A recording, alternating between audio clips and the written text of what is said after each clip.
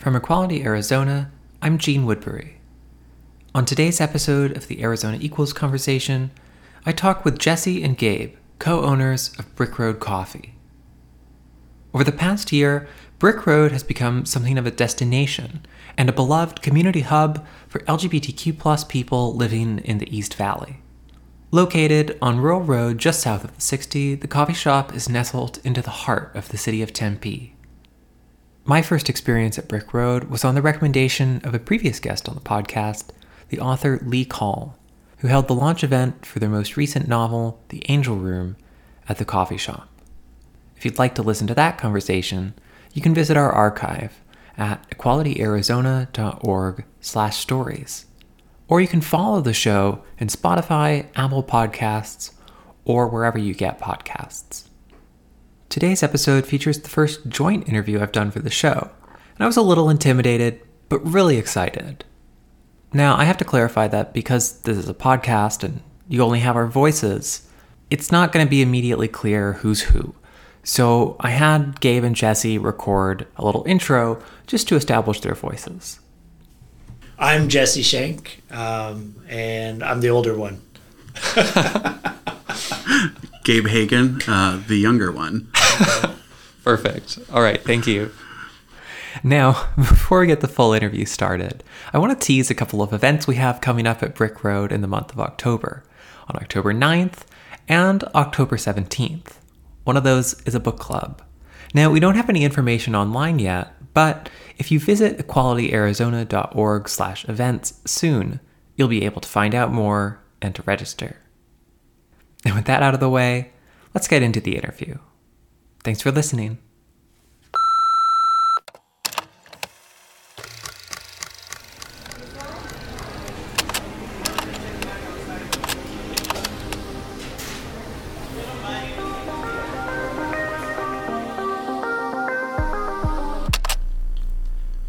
I really wanted to get a chance to talk about how Brick Road came to be. And I think on some level, that has to start with how you two met each other. And so maybe we could start by talking a little bit about your history. Well, I'll keep it to we met in San Diego. And you're right, there's a lot of elements of our past that kind of lead to Brick Road as individuals and as a couple. And so I, at the time when we met, was a bartender and a bar manager for a small business in San Diego. They owned a couple of nightclubs, and I'd worked for them for 11 years at the time, I believe. So, I kind of had a background in an LGBTQ queer small business community space in San Diego. And yes, I was lucky enough to meet Gabe at the club. I don't know if Gabe was 21 yet, but I did meet him. For legal reasons, we'll say it. And he was a bank teller at the bank that that business patronized. So I would see him there. I would see him around town. And he eventually agreed to go on a date with me. Oh, that's really nice.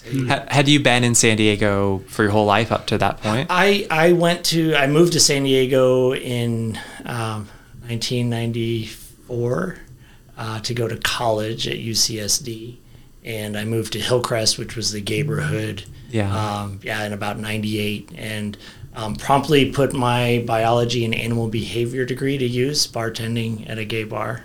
And I did that for a long time. There's some similarities, just tracking behavior. Sure. Yeah.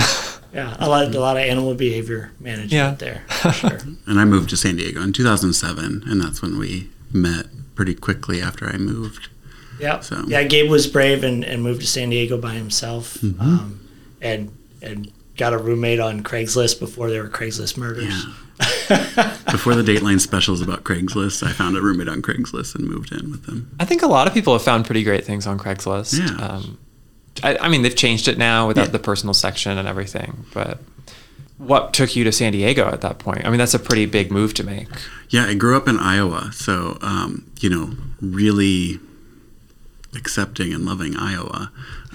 So I turned 18 and I flew across the country. So I just wanted to go somewhere different. Originally I was thinking San Francisco, but my best friend moved to San Diego to go to school.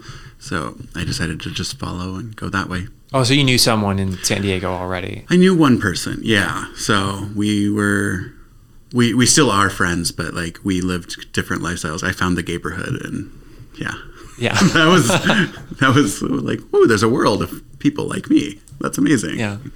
I feel like moving to Arizona from San Diego, where it seems like a community you were pretty embedded in over a long period of time, isn't necessarily an intuitive choice that everyone would make. Sure. It took some convincing, and it took the Great Recession, honestly, to kind of jar me out of my bar. I'll call it a rut, because I was a bartender for probably way too long after college before going into a more traditional career. But Gabe made good arguments.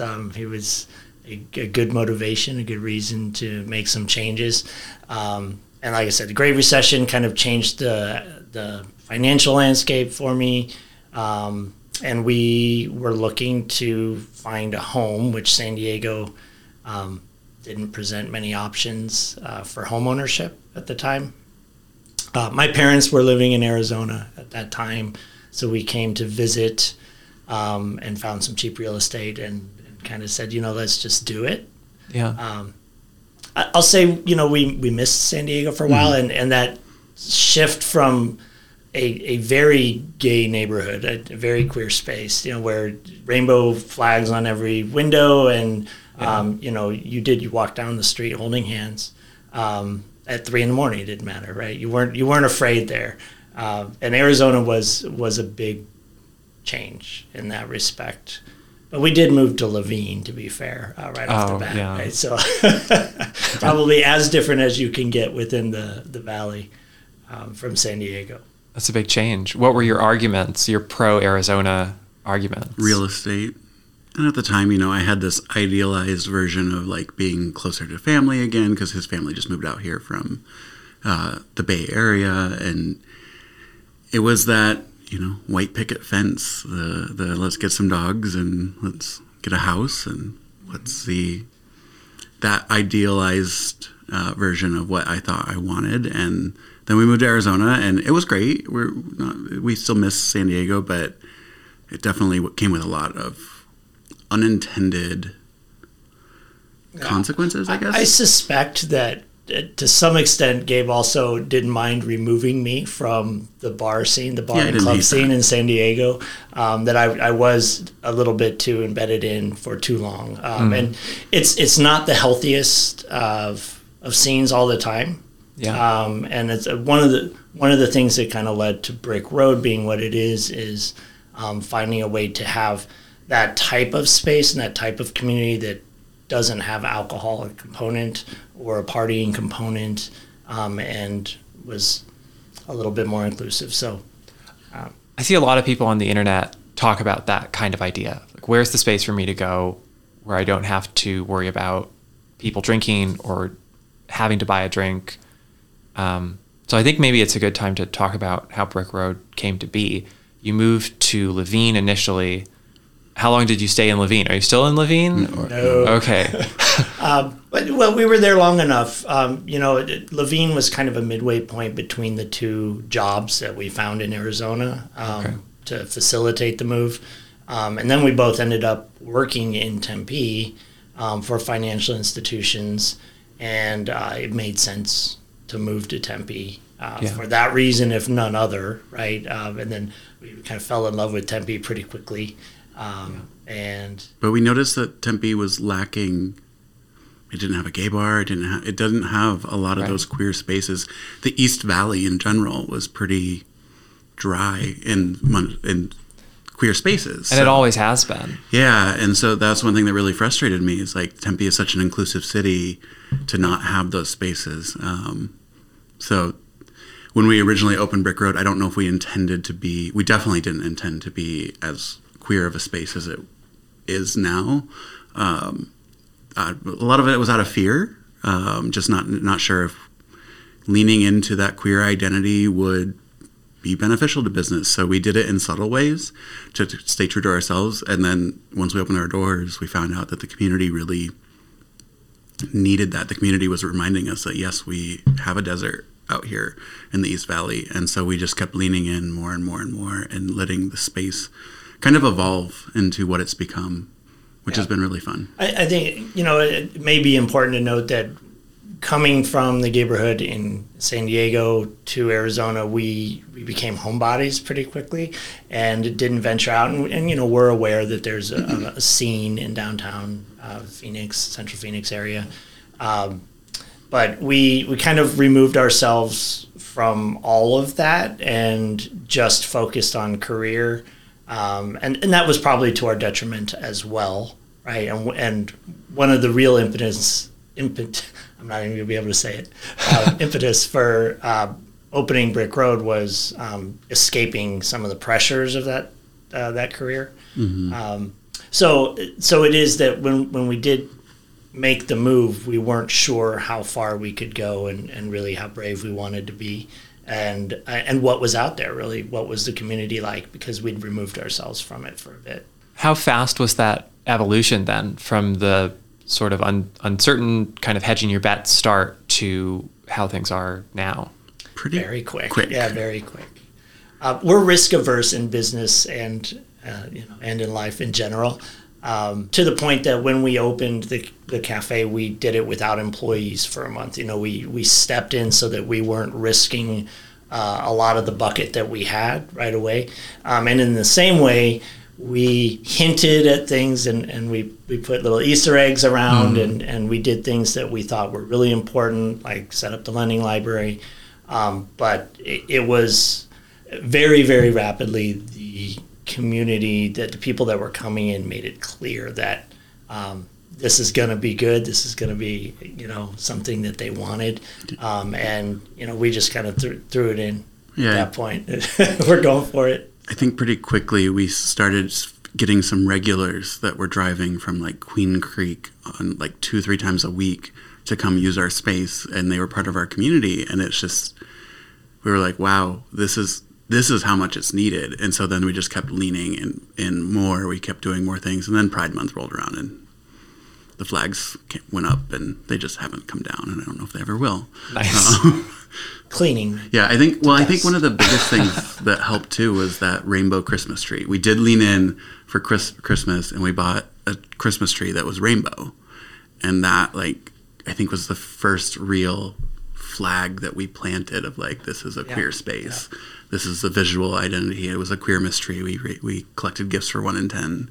Oh, that's wonderful. And it was just... But you could see people's eyes light up when they walked in the door, and there was this rainbow Christmas tree in the direct line of sight, and the joy is just we got to keep going with this stuff. So well, I think it's kind of the nature of the metro area that, even knowing I could drive to Melrose from Tempe or from Chandler, it's not something that you're gonna do that often, right? Or it's not a natural choice to make necessarily. And so being able to just walk into a coffee shop in Tempe, as opposed to having to make a dedicated, potentially half hour, 45-minute drive, it's a big deal. And when I spoke to Lee Call, the author, they were telling me that it was just kind of an accidental discovery for them after going to Jerry's Artorama and just finding out, oh wait, this is super gay.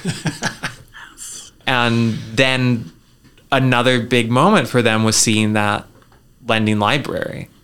It sounds like that was kind of one of the earliest things you really leaned into. That was important for me from day one. I wanted to have that. Growing up in Iowa, it was a very small town. Our bookstore was Barnes & Noble. It wasn't like we had an independent bookstore. And I mean, my graduating class was 126 people. So super small town.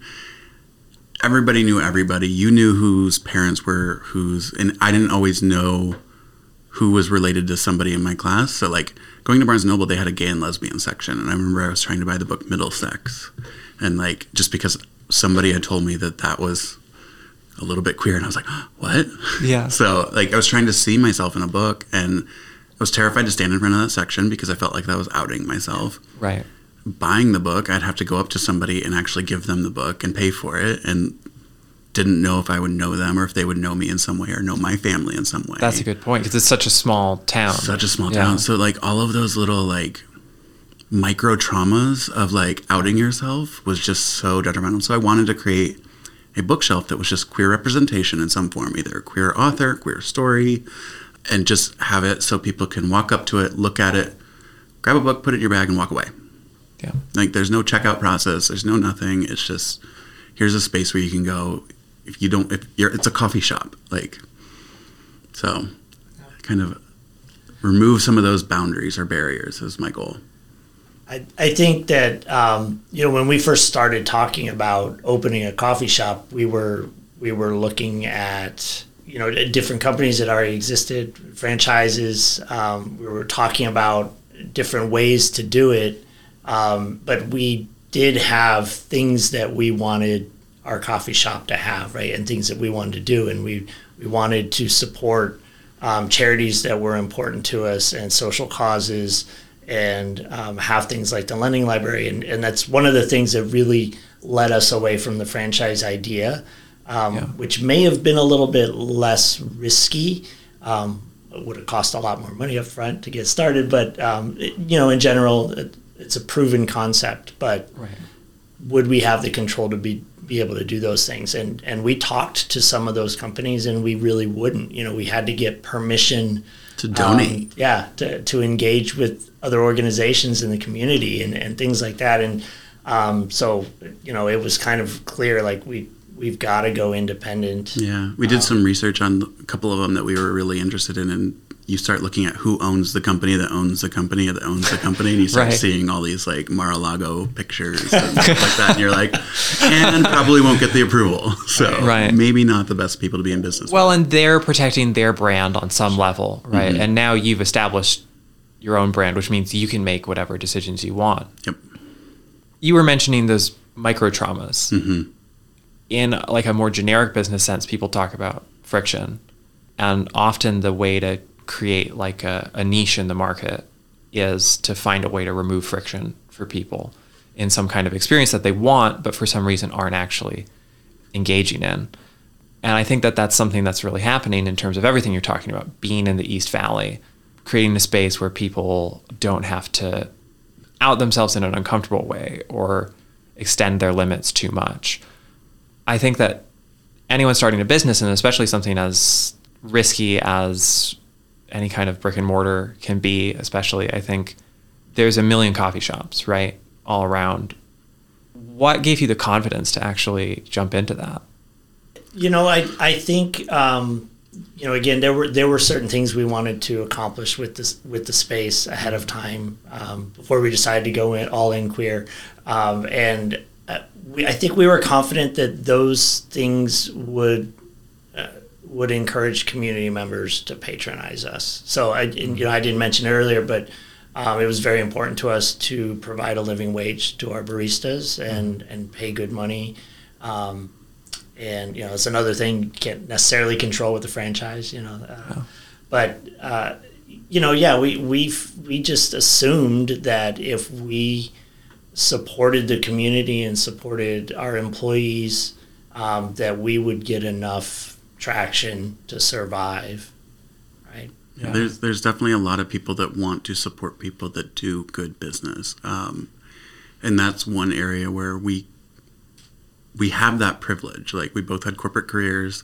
I was able to step away from mine entirely to focus on Brick Road, and that investment of my time without requiring any type of compensation from the business allowed us to enter paying our employees above minimum wage plus tips. We're not taking advantage of all the legislative loopholes that they give you when it comes to tipped employees, where you can pay them less money, and just really leaning into those values that allowed me to find better talent, allowed me to find talent that was really going to connect with our mission and help show that, because that was the scariest part. When I started, it was just the two of us. There was no employees. So living out the values and the mission, super easy, because we're setting that up, and it's just us. The only people engage with are going to be Jesse or myself.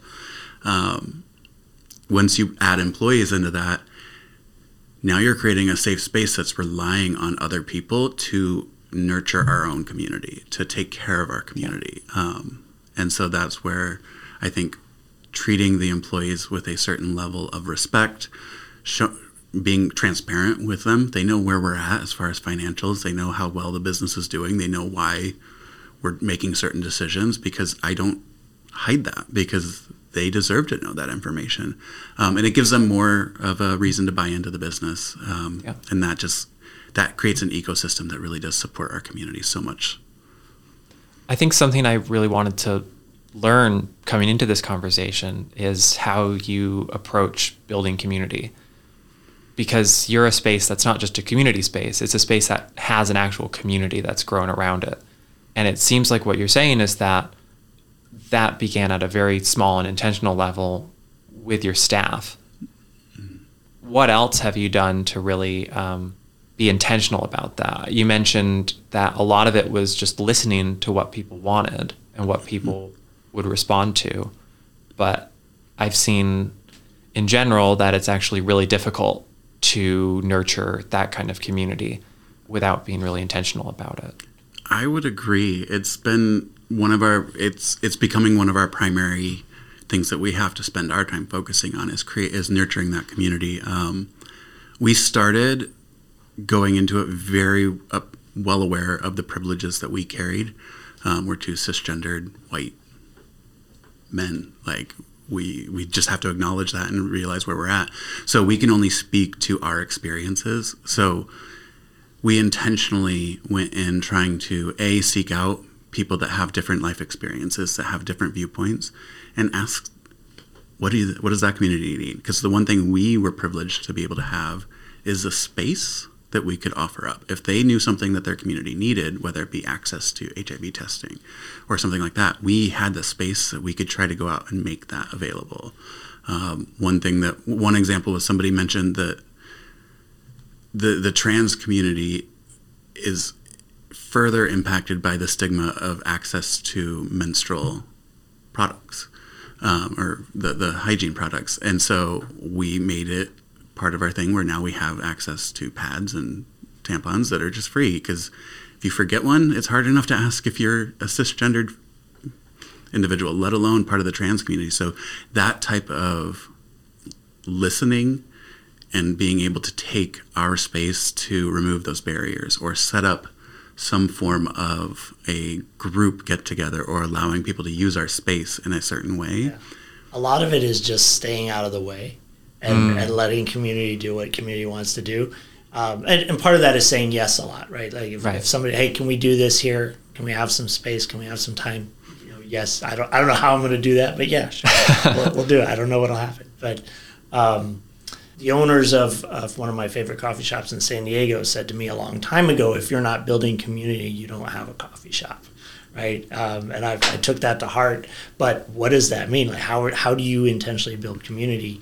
And I think to some extent we got lucky that there was a real need for this space, and the community was there ready to use it.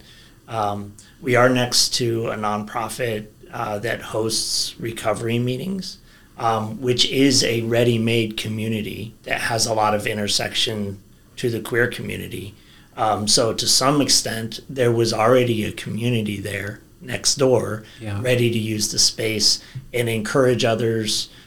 Because when you come in as a customer for the first time, even if you're alone, you're going to see those interactions going on around you, and that people are open to talk to strangers, and that there's this kind of family festive atmosphere there and partake in it.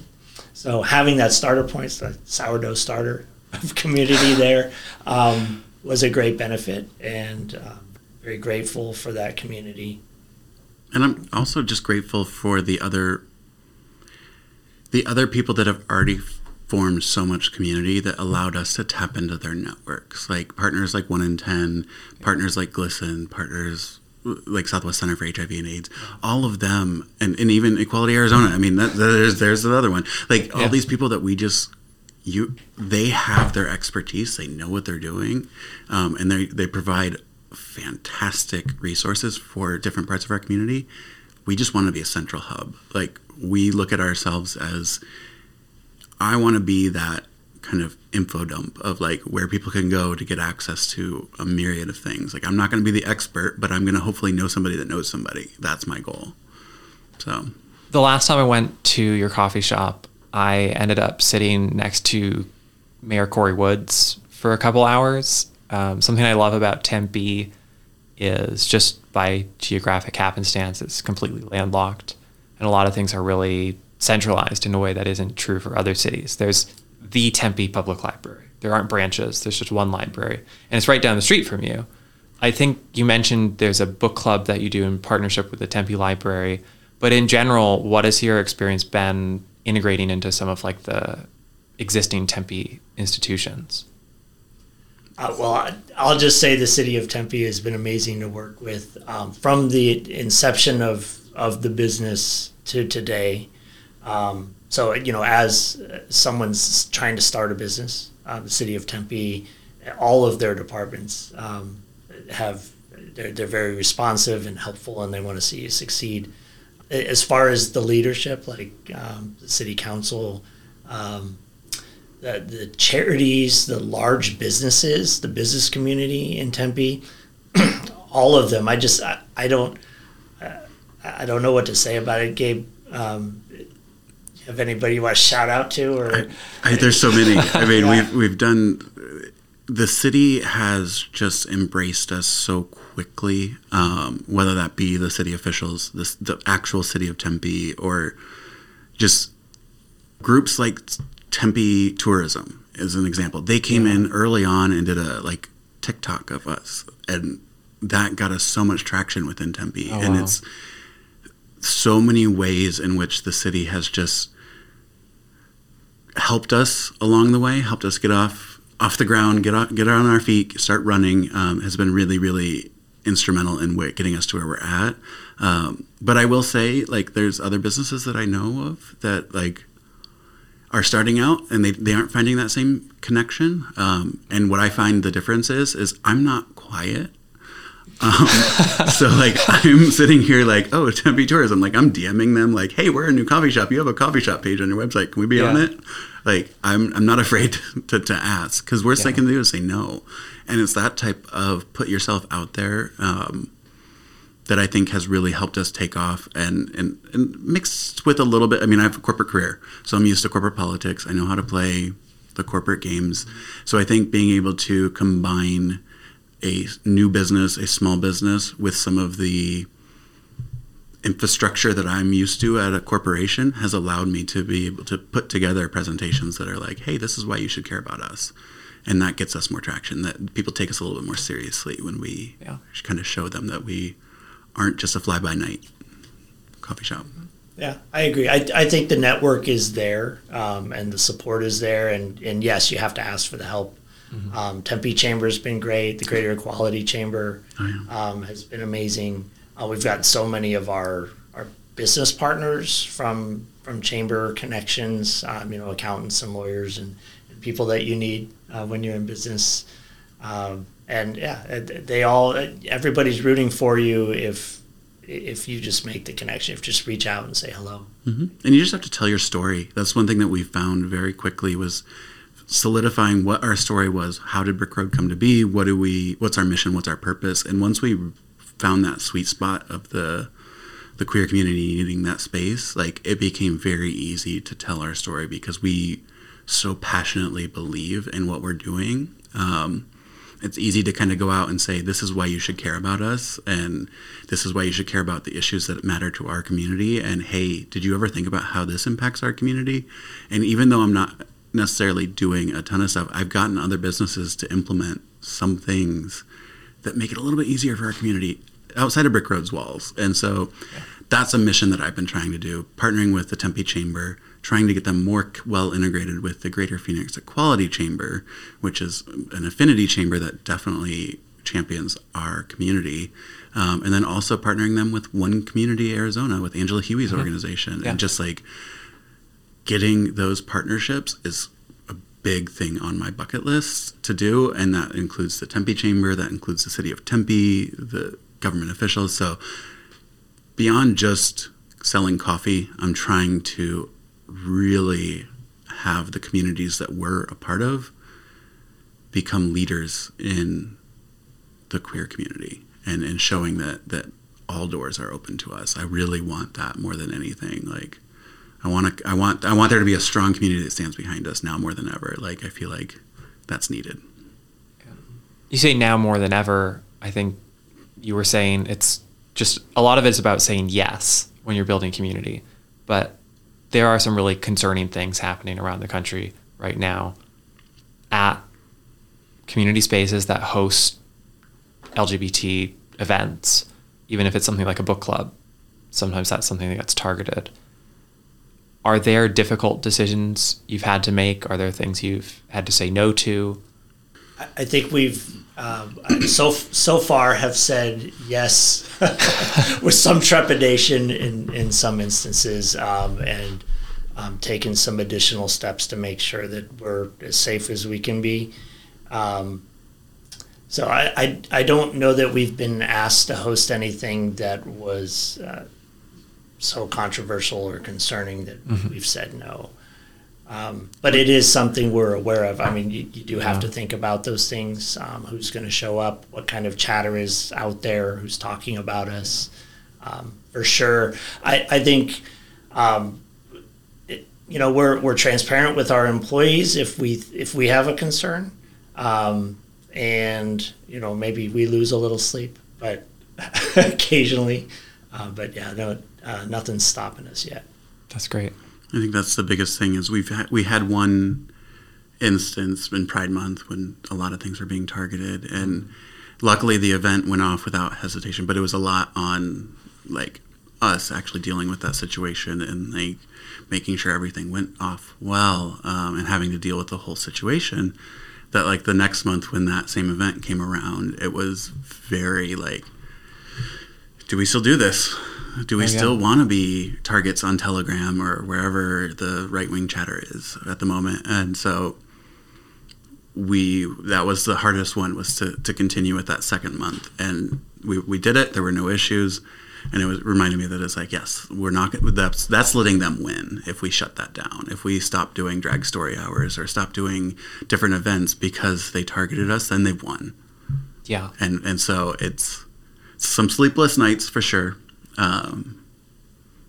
But it's just forcing us to kind of think of different ways to approach the event, make sure that there's the right partners involved. Free Mom Hugs has been fantastic. Sure.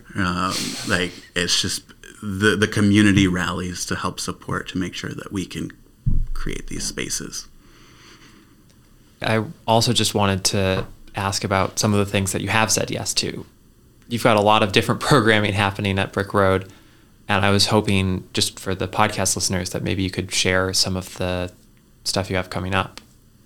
We have several recurring events that pretty much happen every month. The biggest and most consistent one is Queer Arizona, or Queer in Arizona, which is a kind of a social nonprofit that was started by two individuals. I think one was in Queen Creek and one was in Surprise or Peoria or something. And really their mission was to make sure that there were more social events for queer people happening outside of Central Phoenix. And we were very lucky to connect with them early on in their journey. It was early on in our journey. And so we have a weekly Wednesday queer meetup that is usually 20 to 30 people strong. It kind of takes over. Some of the ASU students give us the stink eye when they get their finals done, but that's a great one and one of my favorites. Always different people, but some familiar faces at the same time. Tempe Library reached out to us wanting to do a LGBTQ BIPOC book club, and the deputy director, do I have the title right? I think so, yeah. Jessica Jupitus, just so amazing at running a book club. I don't know if I've ever heard of a book club that has the attendance that ours does. But that happens once a month. The second Tuesday of every month. Jessica is wonderful. I've gotten to meet with her a little bit. A breath of fresh air. I mean, really, so glad they're here. I mean, our book club last night, we had 21 people, and most, if not all, I think at some point participated. It was just a fantastic discussion, and it was so much fun. So those are really fun events to join. For sure. And so a quick shout out to Changing Hands in Tempe, which is, a great business. They host a lot of author events and book launches, and we've had the pleasure of going to a couple of those, and we're also lucky to have a good writing community building in Brick Road. That writers that meet regularly, and there's a lot of really powerful queer authors that are local to Tempe, which is really cool. Huge queer. I mean, well, Lee Call was in here. Yeah. So I mean, there's an incredible queer writing community here in Arizona that we had no idea existed, but we've kind of tapped into that network between the authors that write there, the events we've gone to at Changing Hands. Changing Hands has even donated several times to that lending library just to keep it stocked and full. And so it's such a beautiful ecosystem around books and literature. And so the book club has kind of spawned into, occasionally we'll do a behind the curtains local author spotlight. We've had a couple of book launches actually at Brick Road. David Boyles and Lee Call so far. And then other events, Dungeons and Dragons. So we have 4 groups going right now on various days. Yeah, Thursdays, Tuesdays. There's a wait list. We're trying to get some more Dungeon Masters. Do either of you play? We do. We both play. Yes. Oh, that's great. Selfishly, a lot of these events that we set up are just things that we want to do. Right. So, but a lot of gamers out there, GAYMERS, right? Yeah. It's another great local nonprofit is the Phoenix Gamers. And so we hope to see them sometimes. We've got some chess groups coming. And then we try to do once a month drag story hour. So actually the 24th, Saturday the 24th, do you remember the time? I don't have it yet. Don't have the time yet. But I think it's in the morning, yeah. We're doing another drag story hour event. So we try to do that once a month where we'll have either a kids or a young adult drag story hour. Sometimes we mix in some trivia with it. We just want to create those events for the community. And then in October... Yeah, we can tease. In October, we are currently planning, I think, for the 29th, a potential trunk or treat event. Trying to create an special inclusive partners. an inclusive safe space. That's a good tease. That's a good tease. Yeah. Also, at the end of October, we plan on hosting a lot of NaNoWriMo events, again, with the writing community. Oh, yeah. National Novel Writing Month. So end of October going into the first day of November, we plan to have kind of a launch party, if you would, or get started on your novel. Not really a party, but sit down and write, get to work kind of thing. Mm-hmm. What else? I think we have some really cool partnerships with Gabe, you mentioned Southwest Center for HIV and AIDS Research and Spectrum Medical. Both of them come and do pretty regular on-site HIV testing for free. Just getting people access to that type of testing.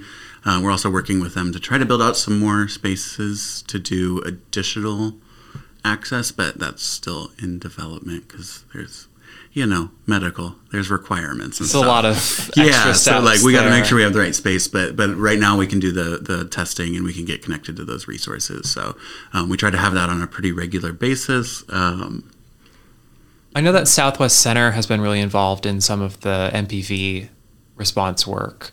Is that something that there's been any demand for around your location? Not yet. I talked with them last time they were there, and they were just getting the ability to host at their site to do that. Okay. So I know I've been meaning to connect with them again to see about doing an annex out on the East Valley. So something I've been mindful of, trying to create another access point. So.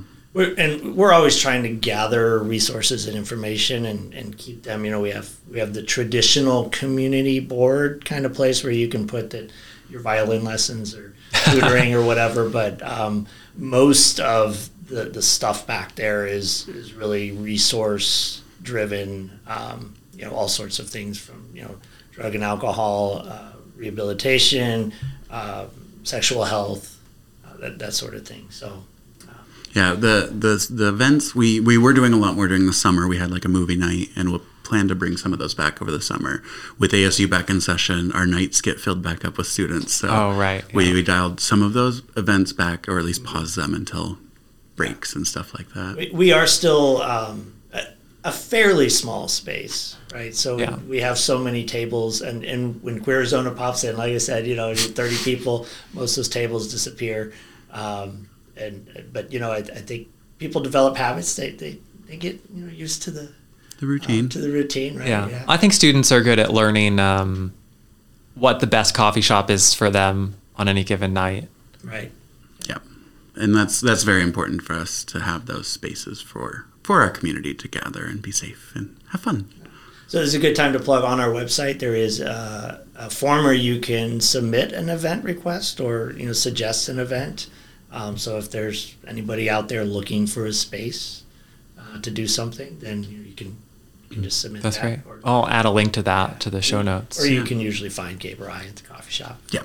Or email brickroadcoffee@gmail.com. Perfect. When you mentioned the whole community of authors in Tempe, that's not something I had been really familiar with before either. And it seemed like a real moment of discovery for you. You moved initially to Levine, now you're in Tempe. I think not just at Brick Road, but in your time in Arizona, what are some of the great discoveries that you've made? There's plenty of culture in Arizona. I think we're both big fans of the theater, and there are a lot of theaters in the Phoenix area and a lot of talent. I don't know. Maybe I'm surprised that the discovery is that I actually love Arizona. I love the Phoenix area. Yeah.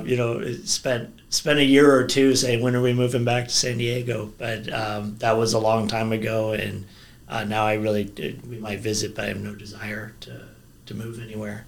I think I just love all of the outdoor spaces that we have here and like what we're able to do, whether it be Tempe Town Lake, Papago Park, Kiwanis. There's just always something to do and see, and there seems to be a pretty good mix of events that are put on that provide different access to culture, and that's always really fun to see and really exciting to participate in. So that's great. Well, thanks for talking with me today for the podcast. Thank you. Thanks again to Jesse and Gabe for being my guests on the podcast this week. I'm sure I'll see them again soon at Brick Road, and if I'm ever in Tempe, well, that's where you'll find me. All right, I had to make at least one Wizard of Oz reference. If you haven't given up listening yet, maybe consider leaving a rating or a review on Apple Podcasts. It really helps out the show. And if you'd like to be a guest on a future episode of the podcast, just visit equalityarizona.org/stories to sign up. Thanks for listening, and don't forget to tune in again next week.